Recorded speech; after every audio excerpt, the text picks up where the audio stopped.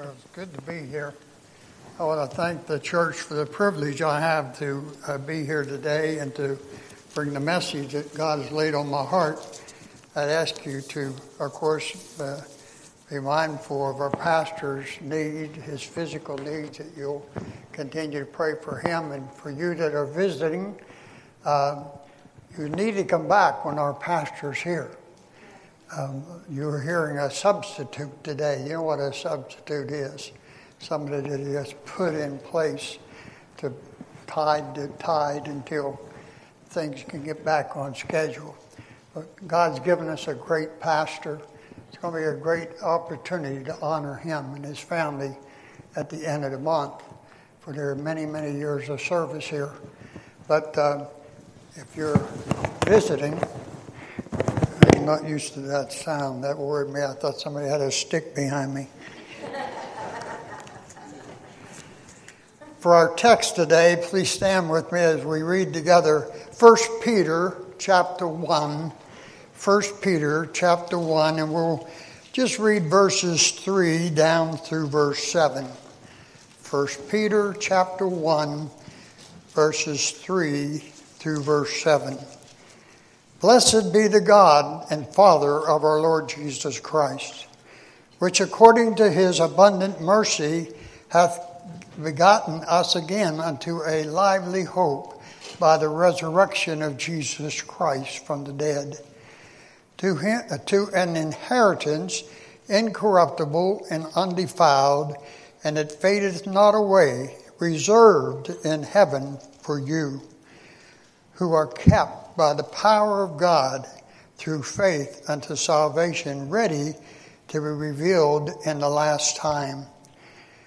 Wherein ye greatly rejoice, though now, for a season, if need be, ye are in heaviness through manifold temptations, that the trial of your faith, being much more precious than of gold that perisheth, though it be tried with fire, might be found unto praise and honor and glory at the appearing of Jesus Christ. Let's bow our head. Father, we thank you, Lord, for your word. We thank you, Lord, for the privilege we have of standing and proclaiming your word to these that are here today. Lord, I ask that you just give us our attention now centered upon this message, upon this word, that it might get into our hearts and change lives and give assurance and give some encouragement today from this passage that might encourage those that are here. Lord, for those who know not Christ as Savior, though the message is directed more to save people, yet, Lord, we know that as an abundant mercy and grace awaited them if they just but turn to Christ. And it's our desire that they do that. We ask these things in Jesus' name. Amen. You may be seated. This passage that I've chosen for my text today begins with a remembrance of what we have as Christians. It's a great thing to be a child of God. When you look here and you see that we have an inheritance that's incorruptible.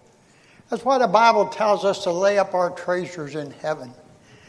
These things that we have as a child of God that we have put in store for God's service. And that's the only way, by the way, that you'll take anything to heaven.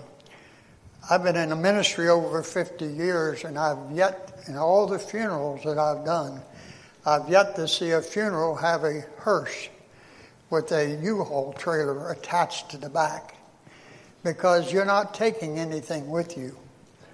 What you have will be left behind that you don't use now to give to God.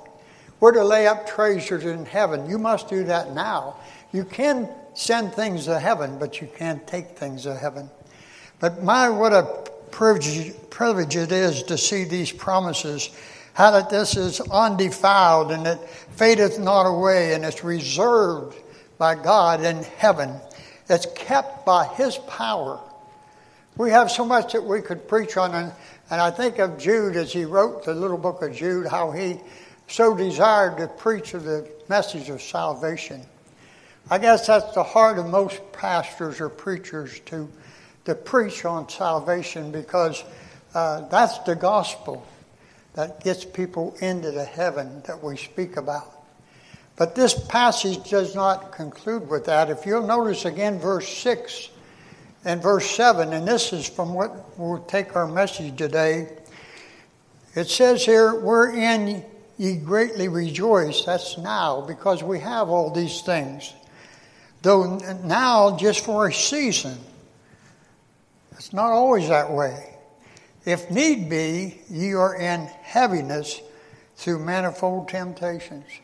We've already heard this morning of the passing away of loved ones and family members. Unexpected. A burden that's on the heart of the mothers and dads and family and loved ones. And these things come. I want to speak on something this morning that might help you. You know, you may have, maybe you didn't lose a loved one today, but there's a heaviness, a trial. It could be physical. It could be material, financial, marital. It could be of many different subjects. But in your heart, in your own personal life, you have a heaviness, a burden, a trial that's just loading you down. The message today, I pray, will help you. I look around and I see people who are suffering very serious health issues. Others, I'm sure, though I do not know personally, have some other problems. Could be financial, could be a marital problem, could be a family, could be a child. But there's heaviness here, I know. It's always there. But it says that thou, in verse 7, that the trial of your faith being much more precious than gold that perisheth. Now, we don't think of trials and testings as something precious. But believe me, I've been saved now, this year will be 72 years. I was born 80 some years ago, but I was raised in a Christian home. I was blessed to have that privilege. That's not to my credit, that's to the credit of my parents. But I was brought up in a gospel preaching church, and at the age of 9, I received Christ as my personal Savior. And so it's been many years that I've been a child of God. But you know, I've seen and I've experienced in my life many of these trials, many of these hardships. And yet there's hope, there's strength if we'll just listen to the Word of God. I've read in our bulletin here some years ago, maybe a year. I've been here about 3 years, so it's probably been a year or two. This article, and I'd like to share it with you. It says in 1932, now I'm not that old, but I was born in the 30s. But in 1932, A.M. Overton was the pastor of a church in Mississippi with a wife and 3 children.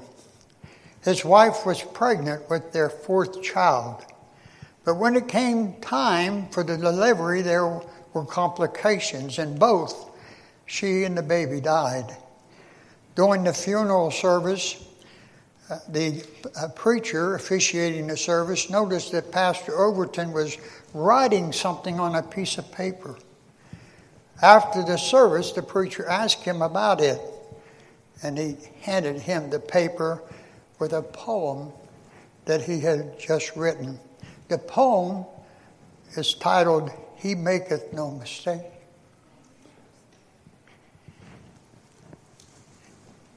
Now you think this touched my heart when I read it. I tore it out, as I do often, and stick it in a place in the Bible where it's appropriate for reference. God used it to lay it on my heart to share with you today. But I want you to listen to this poem. A poem that this man of God wrote at the service for his wife and his newly born son. Think of that. At that time he wrote this, "My Father's ways may twist and turn. My heart may throb and ache. But in my soul I'm glad to know he maketh no mistakes. My cherished plans may go astray. My hopes may fade away. But still I'll trust my Lord to lead, for he doth know the way.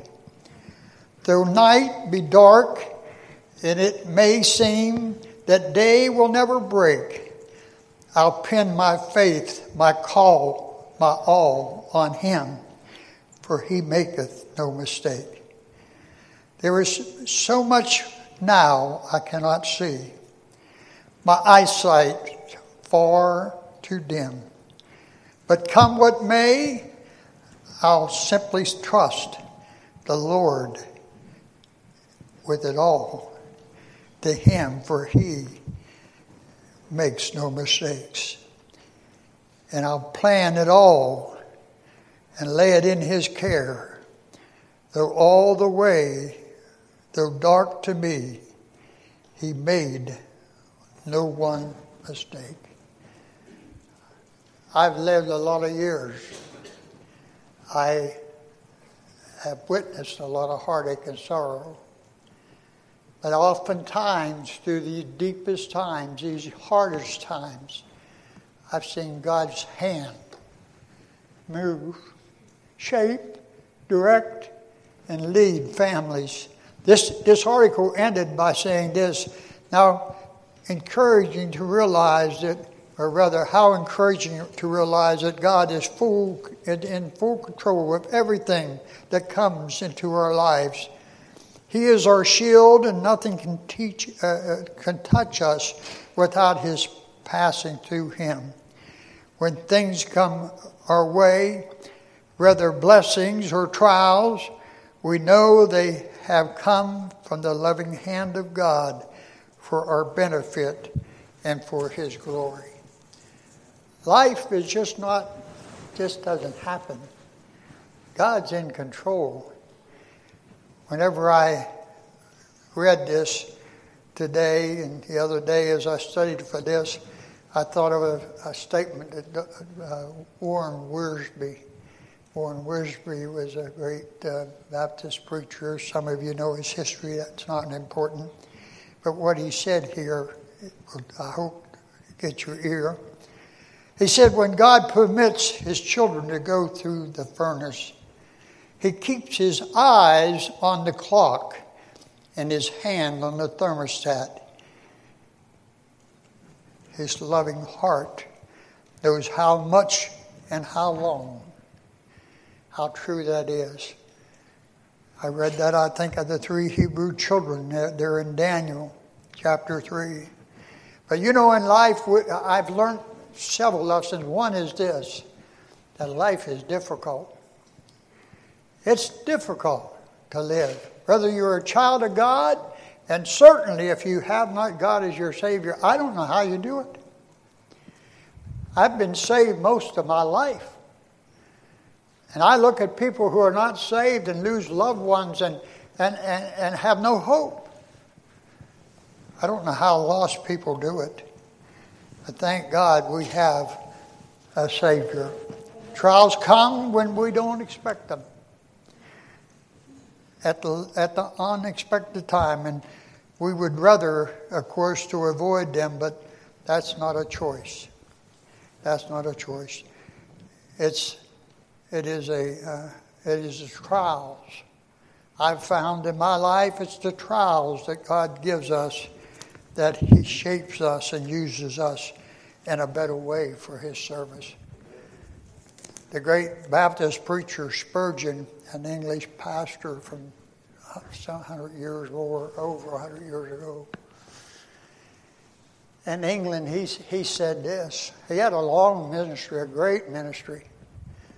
And he said this. He said, I don't think that I've ever learned any real purposeful thing in my life apart from the hammer and chisel. That was just a different way of saying that it was the trials, the hardships in his life that really taught him lessons that otherwise he would have never learned. It's amazing when you think about it. When I lived in the Washington, D.C. area, my family was taken there by God to start a church. I'd never lived there, knew nobody living in this town. And God led us there. That will be soon 50 years ago now. I think there's 74, so you figure it out. I think that's about 48 years or so. Anyhow, it was a long time ago, but God led us there. And while we were there, I was privileged to hear a lot of great speakers. I heard Mr. Reagan then, before he was president, come and speak to our group. I was in the group of people there to demonstrate the right to life. And that's a big thing, and it was for many years, as you knew about it. And finally, God gave him the victory, and abortion laws were changed. But I remember him speaking to us when he was running for office, of course. And I'll never probably forget that time. A more precious time, from the church that I started our church out of. You know, that's how a church starts, from another church. People don't start churches. Churches start churches. And we united with a local church there, Bethlehem Baptist Church, and we were members there. And the pastor, while we were still members, hadn't started the mission yet, had as a guest Dr. Henry Morris. Some of you wouldn't know anything about him, and I just pray that someday you'll read one of his many books. His son and the ministry they have, I think it's centered out here in California, creation ministry. But Henry Morris was a tremendous person of God, 2 earned PhDs, scientist. He was a scientist. He wasn't really a preacher, but he preached. But a great man. But there's one that sticks in my mind even more than that. And it's a man that perhaps some of you have never heard of. His name was Alexander Solzhenitsyn. Alexander Solzhenitsyn was German, as you could tell from his name, and he was a Christian who had spent many, many years in the prison camps and terrible torture. But he said something. He said, through those camps, laying there on the rotting straw that he had for a bed and pretty near freezing to death, is in Siberia. And he said this that I'll never forget. He said, I just, in my heart, said, oh God, thank you, prison, for the way you've touched my life. It was that suffering time that stuck with that man. I'm telling you this not for history, but I'm telling you this to perhaps let you know that people have suffered. God people, good godly people, have suffered for generations. It's nothing new. Trials and circumstances is what you can expect as a child of God. Now, there's many blessings, but there's two passages of Scripture that I look to, and I like to look for the Bible for my instructions. And what I say today is not important, but if you listen to the Scriptures that we use here in 1 Peter, but also turn over to the book of 2 Corinthians in chapter 12.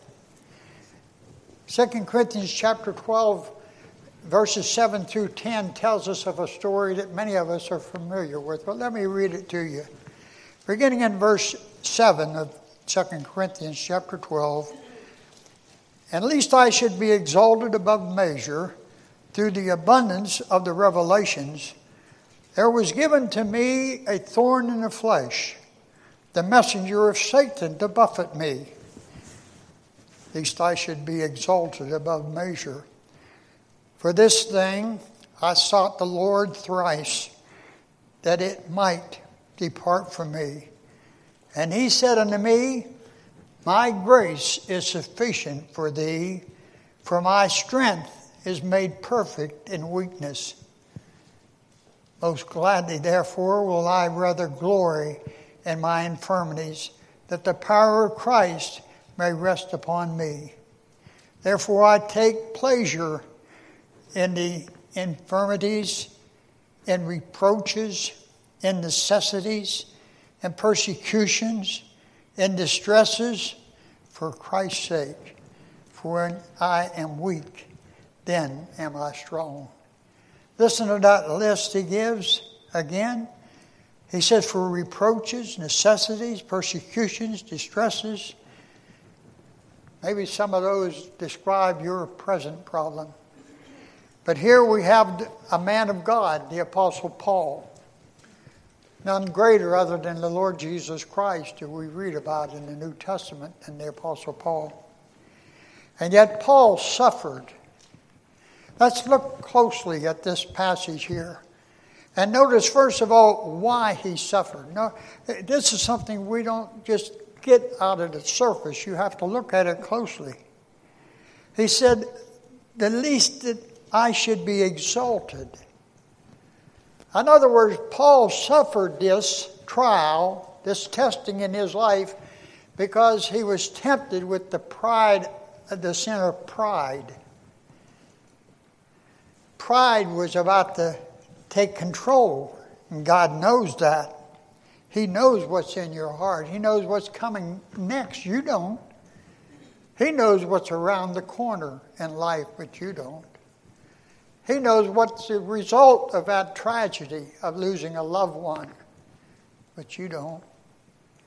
But we do know this, if we go on, we learn something else, not just why he suffered, but Paul here tells us, of course, the context here is on these revelations that is explained to us in the first part of this chapter, how he was caught up to heaven.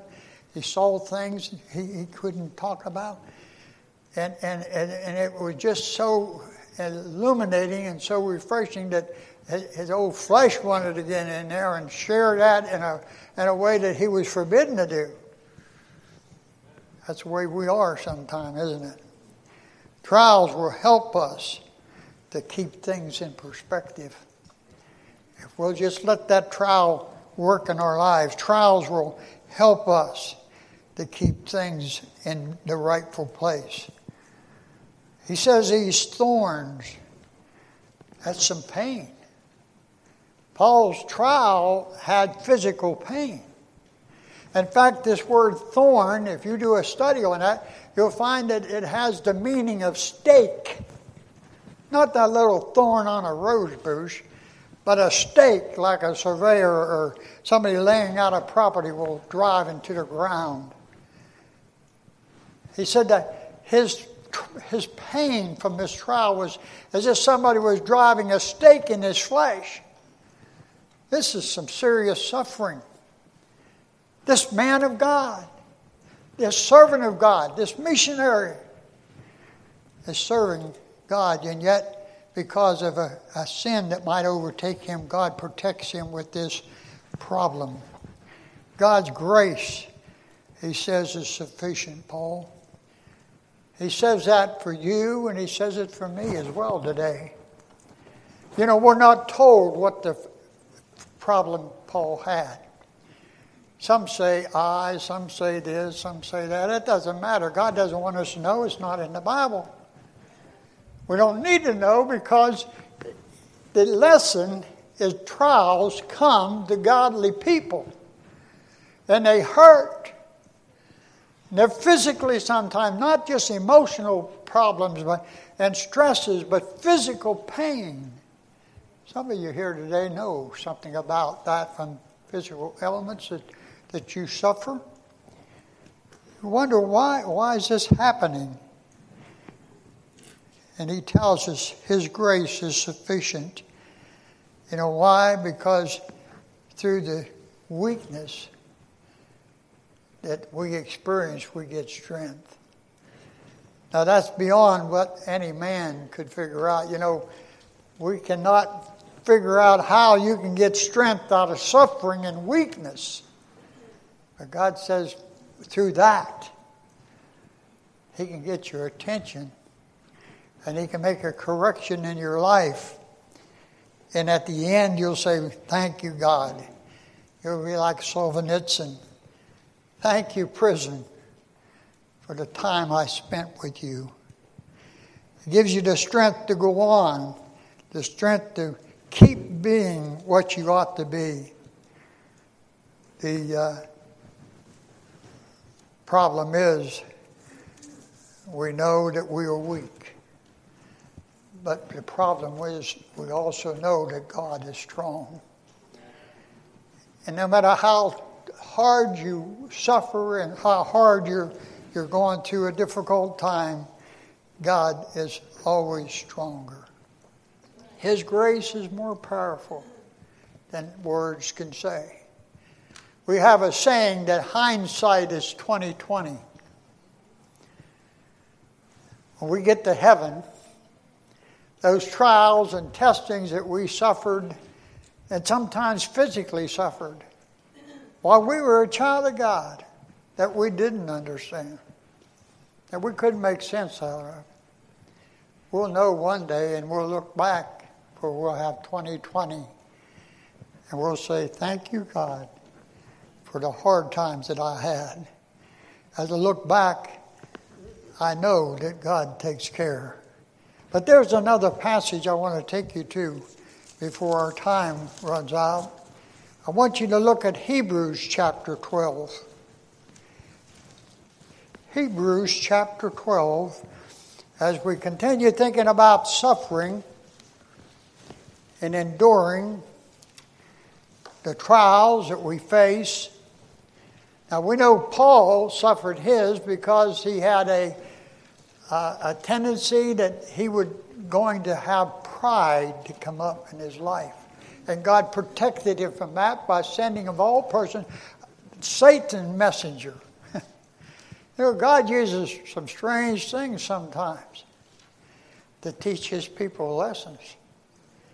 But God used it nonetheless. But now we get to Hebrews chapter 12, and we get a little bit larger view of why suffering happens. Notice in verse 5 of Hebrews chapter 12. Verse 5 says, and we have forgotten the exhortation which speaketh unto us as unto children. And it is, my son, despise not thou the chastening of the Lord, nor faint when thou art rebuked of him. For whom the Lord loveth, he chasteneth, and scourges every son. Now that comes out of Proverbs. If you're familiar with your Bible, Proverbs chapter 3 and verse number 12, almost verbatim. And he says, you've forgotten this. He's speaking to the Hebrew Christians in this writing here. And he says in verse 7, if you endure chastening, God dealeth with you as with sons. For what son is he whom the Father chasteneth not? But if ye be without chastisement, whereof all are partakers, then are ye bastards and not sons. Furthermore, we have had of our flesh, which corrected fathers of our flesh, which have corrected us, and we gave them reverence.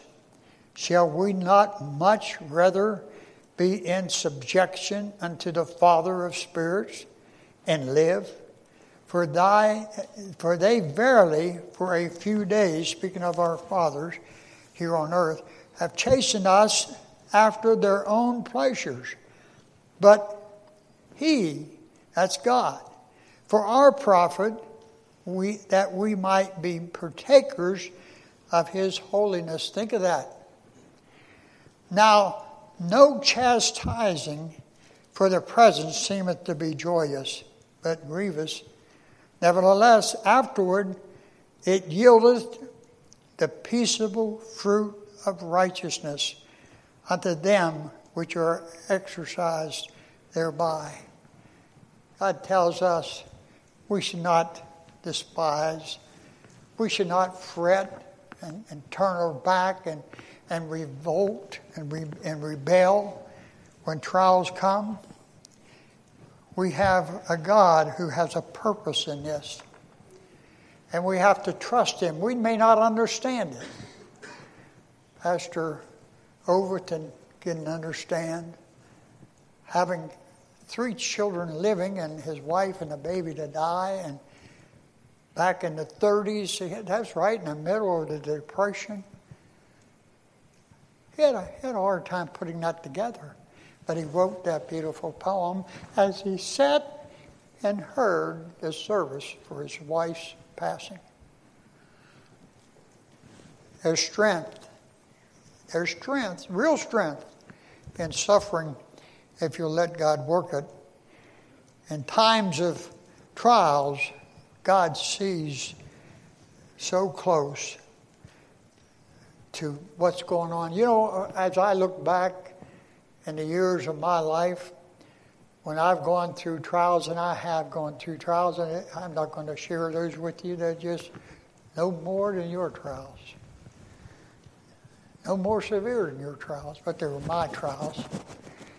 And when I look at my trials through the years, whether it be financial, whether it be with children, whether it be with health, sometimes I didn't understand, but I look back, it's 2020, and how thankful I am for those trials that I had to go through. I know it's hard for some of you today. Your health is broken. Your life seems to be in a shamble. And I'm talking to Christians now. You're heavy-hearted, but don't give up. God has a purpose. God always uses these trials in a way that will help us in our path. He does it for our correction. You know, a godly parent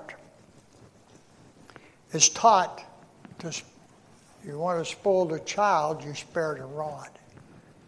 In other words, you should have discipline in the home, and it's rightful, the right kind of discipline. It's proper, and it's mandated by God's Word if you want to have a good family and a successful family.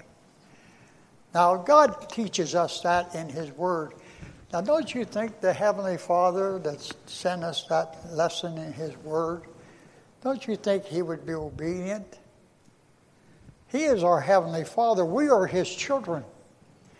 When we get out of line, or whenever there's something that's going to take our testimony or whatever, God may send a trial. He may send a testing.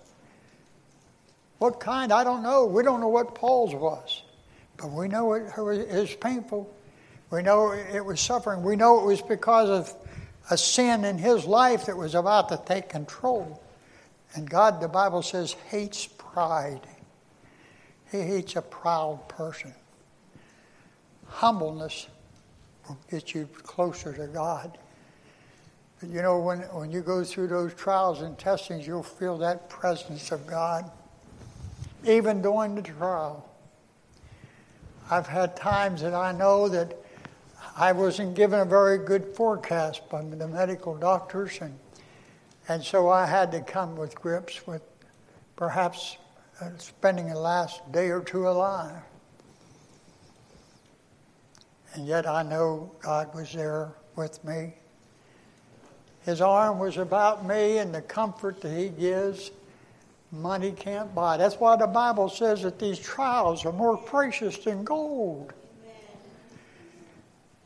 We don't ask for them. Paul 3 times asked that God would take it from him, but he didn't ask for that trial. But they come.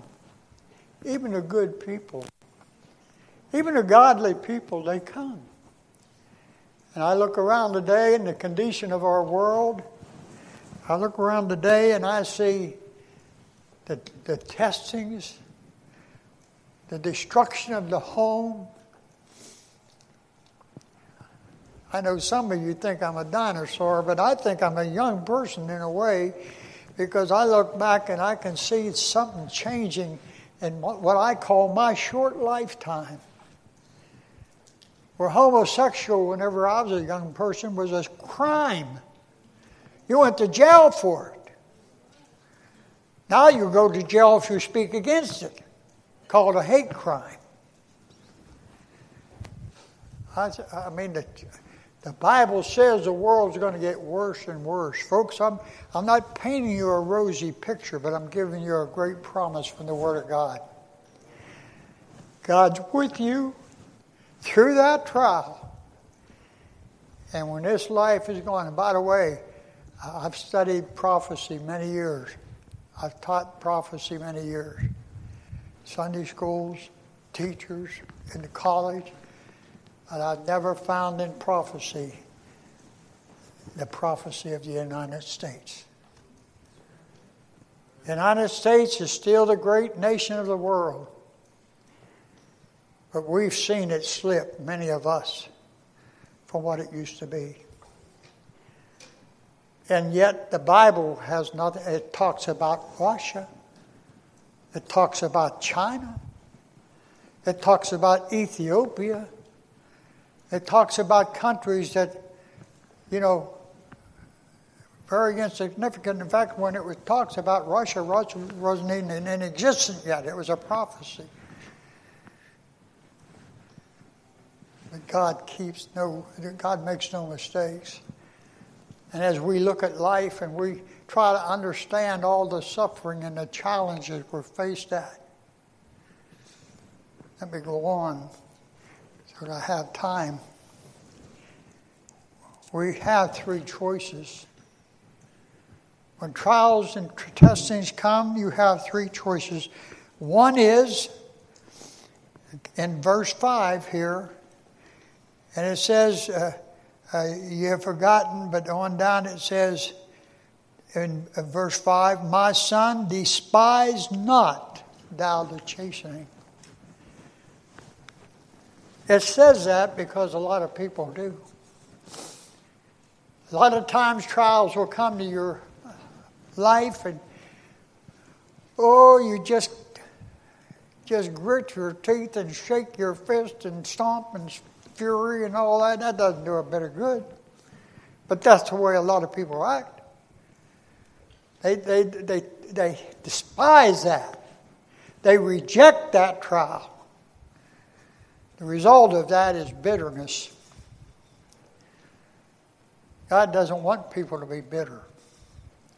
So that ought to tell you you're on the wrong path. So you could just reject it. And another thing at verse 5, it tells us that some would just faint. That means to quit. These trials come. Some people say that's it. I've had it. And they just pull in and quit. Oh, that's terrible. Quitters never do anything. Don't be a quitter. Don't let that trial beat you, because there's a third way to react, and that is for you to endure that trial, to let it work in your heart, to let it train you, to let it make you better instead of bitter. I've met some great Christians. Thank God for that. Been a great help. I think of Alexander Solzhenitsyn, and I think there's not too many greater than that. He was here in the United States on a tour. Some Christians brought him over. They wanted to bring him back. Bob Jones University wanted to have a great national service for him, and our government stopped it. The Catholics in this country did not want him over here. And they worked their ways in Washington and were able to take his visa, and he didn't come. What a shame. But God wants to teach us something. Remember, these trials are important to God. He uses them to make us more like Christ. If you remember the teachings of John chapter 15, where it's talking about the vine, it talks about the Father that has to prune the vine to get more fruit. I have a grapevine, and so I, twice a year, have to prune that thing to get anything out of it, which I don't get much, but that's the way this life is. But God in our life sometimes has to do some pruning. But it's for good. It's for our best.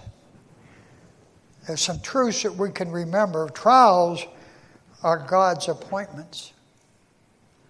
He had appointed that demonic messenger to afflict the Apostle Paul. All trials, all testings that come to our life, look at it this way, they are appointments by God. You see, there's a little prayer that I wrote down one time. It says this: God, you have allowed these things in my life. I don't understand it, but Lord, I know that it could not be here except it passed through your hands. You filtered it before it ever came to me. And so, God, I accept this from you. Amen. That's the end of it. You say, that's kind of fatalistic, that's kind of passive. Well, you may look at it that way, but I think it's kind of smart. God's in control. And God makes no mistakes. So why should I fight against God? Why should I just quit when God's working in my life? The trials always come to strengthen us and to make us better, to give us more power, to make us more holy, to make us more fruitful. And as I look back over the 72 years of my Christian life, the times whenever I had the hard times is when I resisted. The times when it was bad for me is when I quit. But the times when I just let God be God and just say, God, you have your way. God gives no pain without a purpose. God doesn't hurt us as a vindictive, angry God. He might bring pain, but it's always for the purpose of our getting better and being better in everything that He wants us to be. So I just say this in closing. Stop asking why. I've counseled people many years over many subjects and heartaches, and that's what they generally always say. Why is this happening to me? Why is God allowing this in my life? Why now? Why my family? Why this? Why that? My challenge to you today is not say why. Say what. Simple word, what? What, God, are you trying to teach me? What, God, are you leading me to be and helping me to be? What, God, will this bring about in my life? Oh, it makes a difference when you just change that simple question from why to what. Now, I'd like to speak to you personally a moment, and I can do that. I learned this, and I'm not the only one that does this. In fact, they've been doing this for hundreds of years. But when you're in a crowd like this and you want to speak personally to someone, I can't take time and go around, but God's given us this to do. I'd ask you to bow your heads. Just bow your heads and close your eyes. If you bow your head, you're not looking around. If you close your eyes, you're not looking around to see this or that, but you're looking in. And I just ask you to bow your head and close your eyes. And I just wanted you to know, with your eyes closed and your heads bowed, that though you don't see, God sees. Though you don't know, God knows. And that trial, that heartache that you've been through or going through or you will go through, that you need to be reminded that God has a purpose. You shouldn't resist it, but let God do His work. This morning, this invitation is given to you